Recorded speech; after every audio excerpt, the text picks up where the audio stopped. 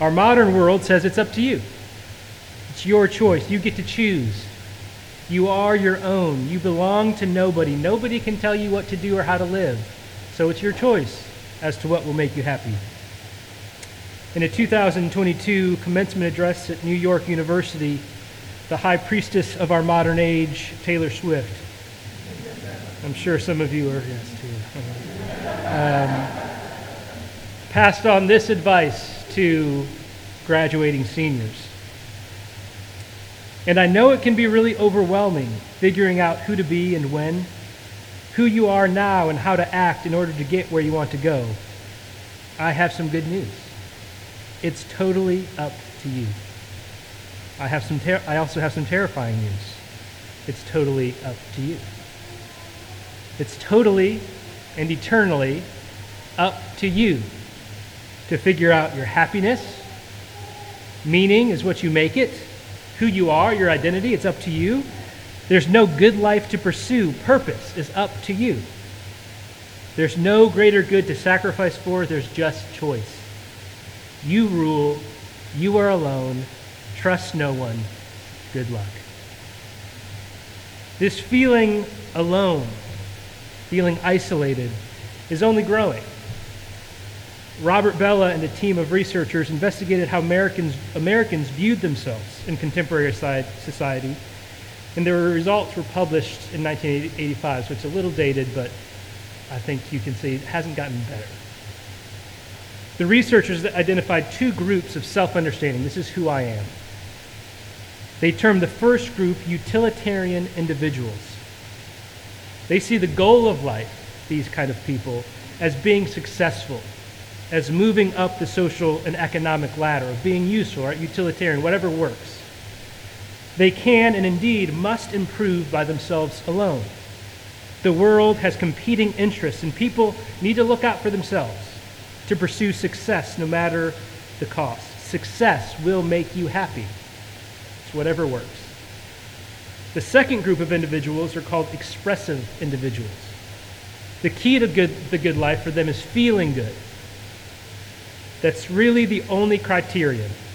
Material success is not as important as it is in the utilitarian mindset. Rather, the material aspects of life are valuable only to the extent that they lead to personal happiness. The measure of an activity or choice of worthiness is the pleasure that it brings the person. So utilitarian individual is whatever works, right? Whatever gets me ahead. Expressivist is whatever is making me happy, right? So if things make me happy, then that works, and that's what your motive is. Comfort here is the prime happiness, whatever feels good. Nobody should be surprised then that Americans are also lonely and isolated, all by themselves, whatever works, whatever makes me happy. In a book published in the year 2000 called Bowling Alone, Robert Putnam tracks the loss of civic involvement in America. People used to be committed to community, clubs, groups, to be involved in civic affairs or join a bowling league. But more and more now people bowl alone. There's no league, there's no commitment, there's no friendships, just aloneness. They don't join the group, but they take Taylor's advice. It's totally up to you. If it doesn't pay, or if it doesn't lead to feelings of immediate pleasure, people probably won't do it. We live in a story where we shouldn't trust others, and even if we wanted to trust others, we couldn't, because we don't know one another. There's no one to trust. And these studies were published before smartphones, before social media. These promises of connection has only put us in our own echo chambers, our own individual lives, where the promise of real community, but with none of its benefits. Social isolation and fragmentation haven't gotten better in the last 40 years, I don't think. Here's one example in the church. Bring it home. It's hard for us to get volunteers for children's ministry, right? No surprise. Most churches are. Because it's about the individual. And if there's no covenant commitment to one another, then the choice we make is only on, will this immediately make me happy, or will it work for you? I don't know if you've been around kids, but probably not, right? And so why would we do that? Or I'm in charge of my spiritual life. Nobody can tell me what to do. I'm not going to submit to some church. More broadly, Americans don't have friends to do activities with, to live alongside. So this feeling of perpetual disconnection, I don't feel connected. Well, you're on your own. You're the individual. Theologian Miles Wernz describes our modern times of self-making this way. We must, he says, take on the burden of the world, carrying the weight of being self-made and self-sustained, of independent people. In many ways, this is the idea of maturity. To be mature is not to depend on anyone, to be alone. The crisis of anxiety among young people can't be blamed simply on this type of rogue individualism. There's much more complex factors at play. But individualism surely can't help. Imagine being launched into the world, an uncertain world, being unsure of yourself, unsure of who you are, of where to go, of what to do, and knowing you can trust absolutely no one. I'm sorry to the Swifties out there, but that sounds more terrifying news than good news. Back to our question. What will make you happy? For many in our age, we think our desires. I know what will make me happy. Our desire will make, if I could get what I desire, I would be happy. We are on our own. So if I leave this marriage, that'll make me happy. Or once I get married, I will be happy. Or once I leave this job for a better job, I will be happy. Or once I go to college out of these menacing parents' house, then I'll be happy. Or once my kids leave the house, I'll finally be at peace. Whatever choice I make that leads to the least suffering, that will truly make me happy. The answer is different in Christianity, though, which puts us at odds in this modern world. It goes something like this. You were bought with a price. Your life is taken up into the crucified God. God's desire will make you happy, even if that may mean suffering or hardship. We do follow Jesus. A paradigm of faith is somebody who's crucified.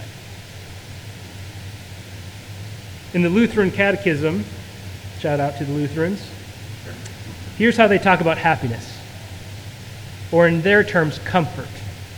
This is the first question of their catechism. What is your only comfort in life or death? Which is to say, what is your happiness in life or in death? Here's their answer.